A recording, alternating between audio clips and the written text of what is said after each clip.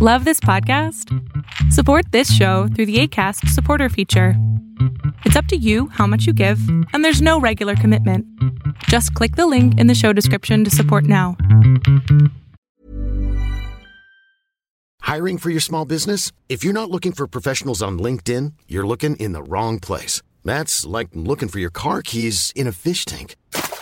LinkedIn helps you hire professionals you can't find anywhere else, even those who aren't actively searching for a new job but might be open to the perfect role. In a given month, over 70% of LinkedIn users don't even visit other leading job sites. So start looking in the right place. With LinkedIn, you can hire professionals like a professional. Post your free job on linkedin.com/people today.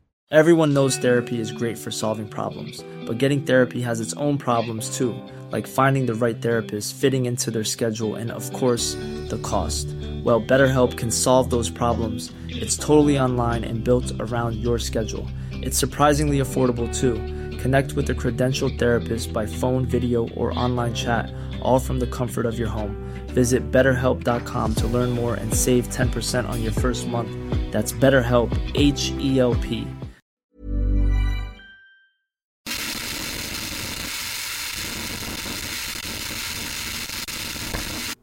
I've been hearing a lot of gossip recently. I thought I'd throw my own knowledge in, yeah? Better to keep people aware than in the dark, you know? There's been a name hot on people's lips lately. Leon Frisk. Heard of him? Yeah, I'm sure you have. I mean, for a mystery, he's pretty talked about around here. With such a pretty little name like that, I knew Leon very well.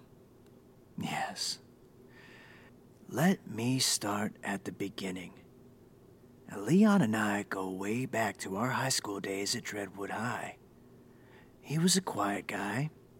Sat at the back of the classroom, head down. His practically white hair was always frizzy and pulled back with a scrunchie. His glasses were always dirty, and he wore the most unfortunate clothes. Little sweater vests and pleated khaki pants. He's small, too. Harmless. That's what we all thought, anyways. However, we should all keep an eye out for the quiet ones, Leon's family background was unknown for the most part. He was almost always alone when I'd see him. He'd walk home by himself, eat by himself, just always alone. He seemed fine with the loneliness, though. Lived in it, even. Leon and I collided one day in the library. I was looking for a place to go that was quiet. Our library was huge for such a small school. The shelves stretched on for ages. So I weaved through them towards the back. I saw Leon then. He wasn't normal, though. He had a leather book open in front of him. His hand was touching the pages, but his eyes, they were open and glowing bright blue flames. His left hand was outstretched and a blue globe was turning ever so slowly in his palm, hovering. He must have heard me because all at once he lifted up his hand and blinked the flames out of his eyes and the orb dissipated. We stared at each other for a second. I mean, not to be any type of way, but I was pretty popular and he was a weird kid. People listened to what I said. Hi, was all he said. It was the first time I'd ever heard him speak. His voice was soft and gravelly from under use, I assume. Hi, I replied. We stayed staring at each other. You can't tell anyone about that, he replied meekly. I feel like I just kept staring at him and blinking. He was a lot to take in when you really looked at him. Yeah, what are you, though? I tried to sound as casual as possible. He snapped the book shut and shoved it in his bag and stood up. There are things you shouldn't question, Dallas. My being is one of them. He pushed past me after that, leaving me dazed. The next time I saw him, he was putting textbooks into his locker. I was much taller than him and leaned above him. "Are we not going to talk about this?" I asked. He didn't look at me as he said, "Talk about what exactly? You've never been interested in casual conversation before, so I'm not really sure what draws you to it now. We were never friends, and I don't think we ever will be. I'm not your normal type. Just forget about it." He slammed his locker shut and went under my arm to escape. Fiona was watching me then. She came up to me, her dark straight hair was singed straight and her eyeliner was so smudged she looked like a raccoon. Fiona was my cousin and my closest friend. "Don't ask," was all I said, and she just shrugged.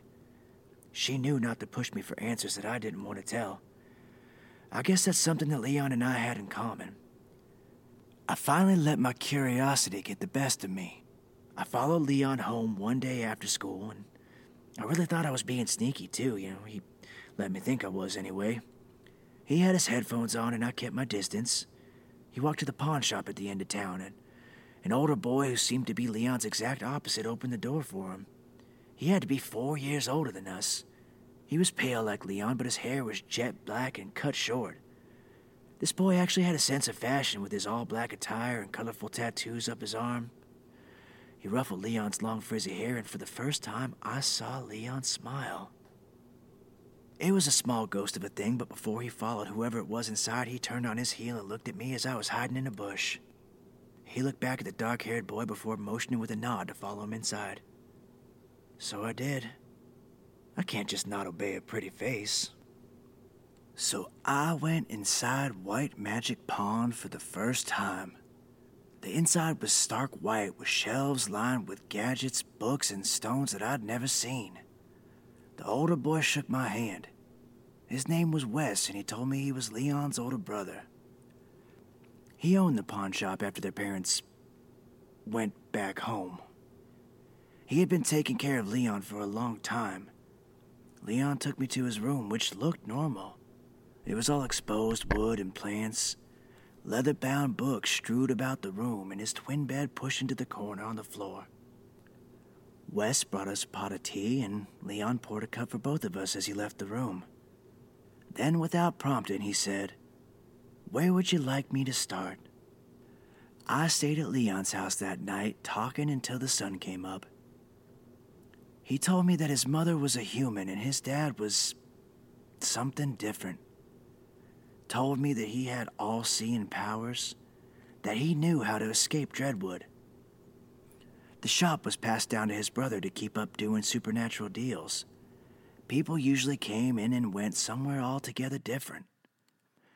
His brother said they got sent home. Leon thought that was nice, sending people somewhere happier. Told me a lot more than that, too. His favorite color was tan, and he really liked to watch superhero movies with his brother. His favorite music was folk music that he heard around the fire from when he was a kid and his parents were still around. After that night, I practically went to see Leon every day. He impressed me. He told me about stars and ghosts and all sorts of things. Eventually, he let Fiona come over, too. Then I met his only friend, Charisse Lennox. She went by Cherry, though, and she was good with electronics. We were a happy little family. We left high school and all of us practically stayed attached at each other's hips. Leon and I started dating, and I was so incredibly happy. Then things came crashing down. Hard. It all started when we were all at White Magic Pond. The sun was going down and the summer heat was sticky in the air still. The old radio was playing and we hummed along to a man with a sultry voice playing a banjo. Leon was going through new relics and marking them. Cherry was tapping on her computer, and then Fiona and I were lounging on the couch in the waiting room, doing what we did best, watching other people work. Wes came into the shop quickly. The door closed behind him with a loud bang. All of our heads snapped up, and he was breathing heavy. "I have to go," he announced. I looked at Leon, who stood up from the floor instantly. He looked panicked, and it was hard for me to see him like that. He followed his brother as Wes went straight to his bedroom at the back of the shop to pack a bag. When Wes came back, Leon was shaking and trying not to completely melt down. You could see it in his eyes. Wes gave Leon a hug and said, "I'll be back soon." Leon could only nod as Wes gave me a grim smile before leaving. Leon didn't speak for a few days. That was his go-to upset feature. Silence. I hated it at first. I was someone that ran into my emotions head first screaming, but Leon sat with him quietly. I did everything I could to get him to talk to me. I didn't leave the shop. I would give him hot tea every few hours as he looked through his books. Jerry would make desserts for all of us, but made his favorite things without making a huge deal of it. Fiona tried to pretend everything was normal. Things were fragile. Then the silence broke. I woke up in the middle of the night when I realized the place in the bed next to me was empty and cold. We had traded his twin bed with the Queen when I moved in after my parents died and my brother Milo took over the farm. It was for the best. I put on a shirt and walked into the main shop area. Cherry and Leon were at Cherry's computer. They were talking softly to each other. Then Fiona walked in through the front door. She was dressed all in black and had knives holstered to her belt. I realized I was the only one not dressed or told anything about what was happening.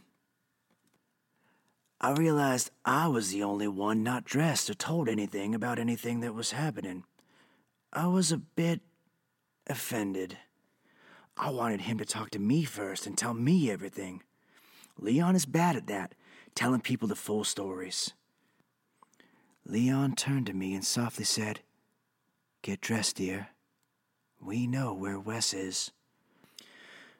I wasted no time and got dressed similar to Fiona, but I holstered a gun to my belt.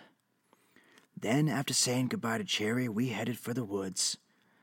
I knew better than to ask questions.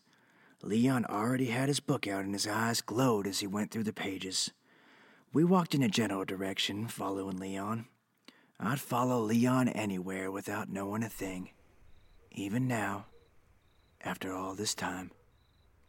Here. Leon stopped suddenly. Then the leaves started floating mid-air. The moon shone bright enough to cut through the dense trees. The leaves circled and circled until they tornadoed for a moment, disappearing and revealing a figure in its place. It was a man with large antlers in his forehead. His eyes glowed like Leon, but they shone black instead of white. Fiona gasped and I reached for the hilt of my gun. Then, Wes came stumbling out of what seemed like midair. He just appeared. He looked bad. He was practically skin and bones and all his clothes were torn. When he saw Leon, he went to run to his brother but couldn't move. It was like a marionette doll that went AWOL and was held back by the owner with the strings. "I see you have finally come to meet your family. Welcome home, son," the creature said. Leon didn't look scared. He didn't look fazed at all.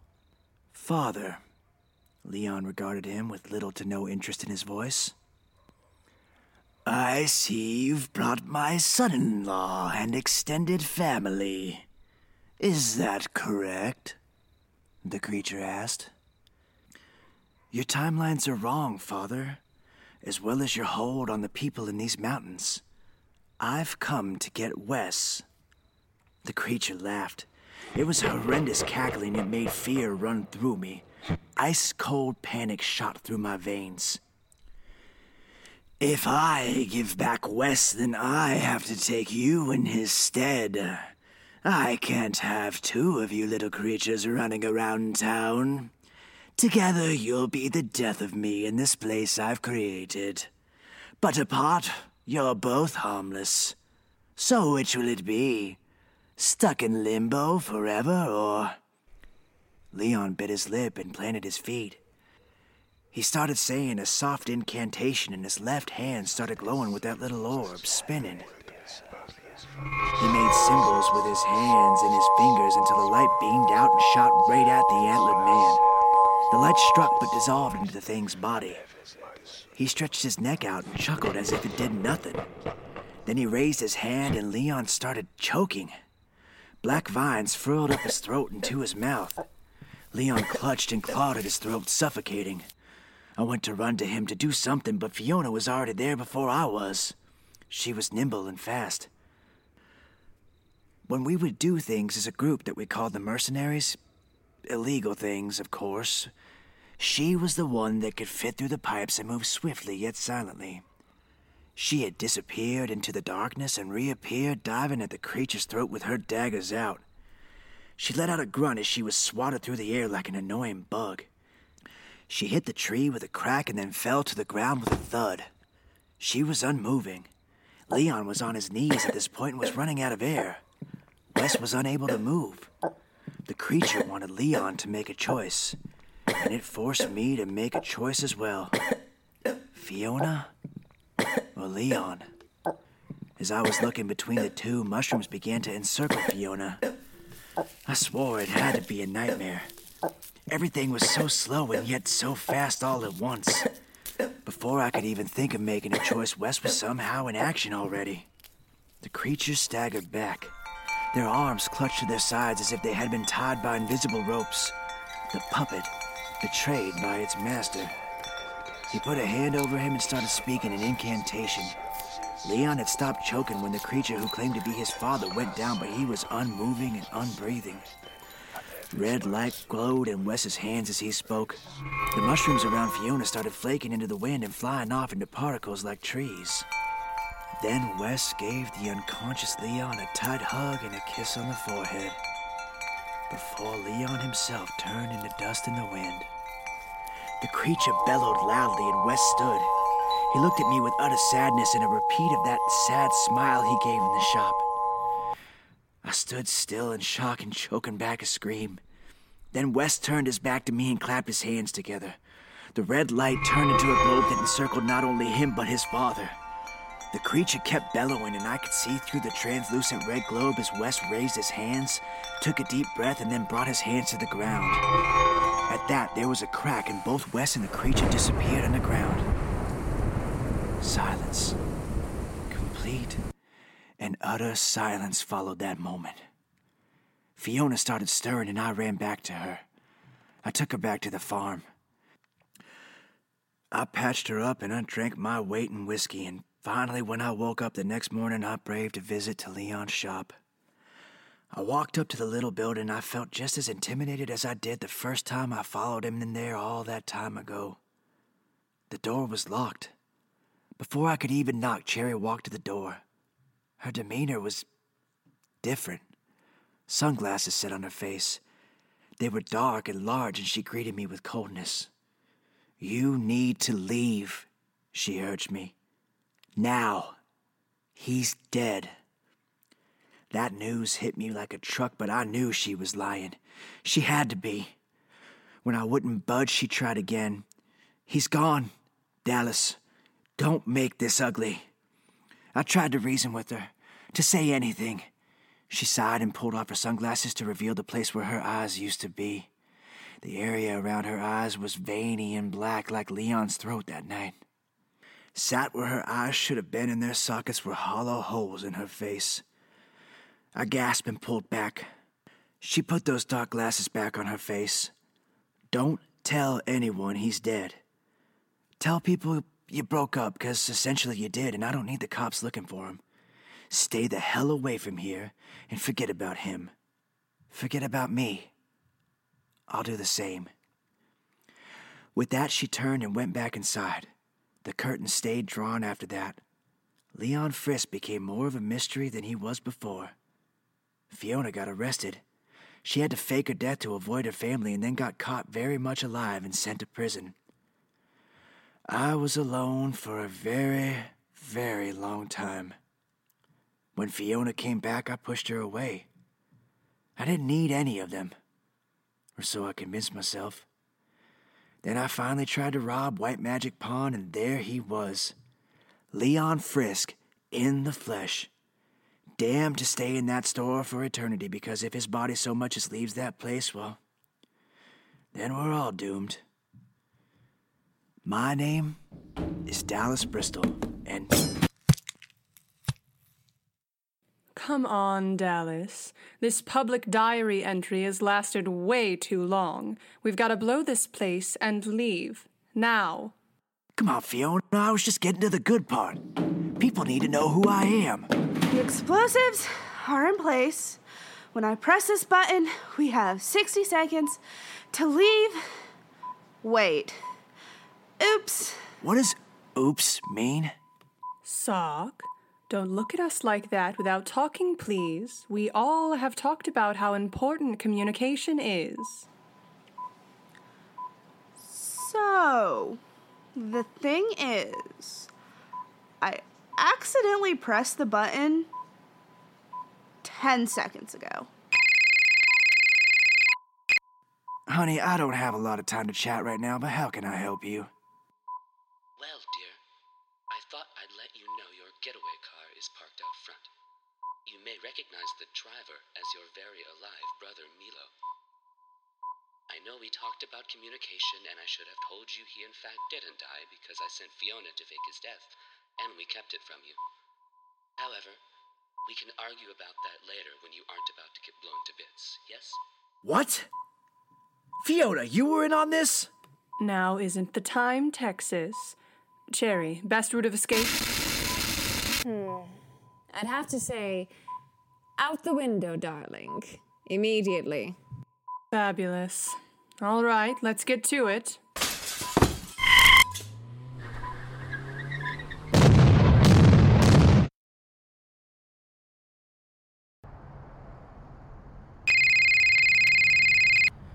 Hi, yes, how may I help you? Was a lovely story you told, by the way. Too bad we had to blow up the station. I would have liked a signed copy. It was endearing. I'll see you soon, my love. We may need to lay low for a while. Yeah, I'd say so. See you soon. Didn't you miss us? Yeah, something like that.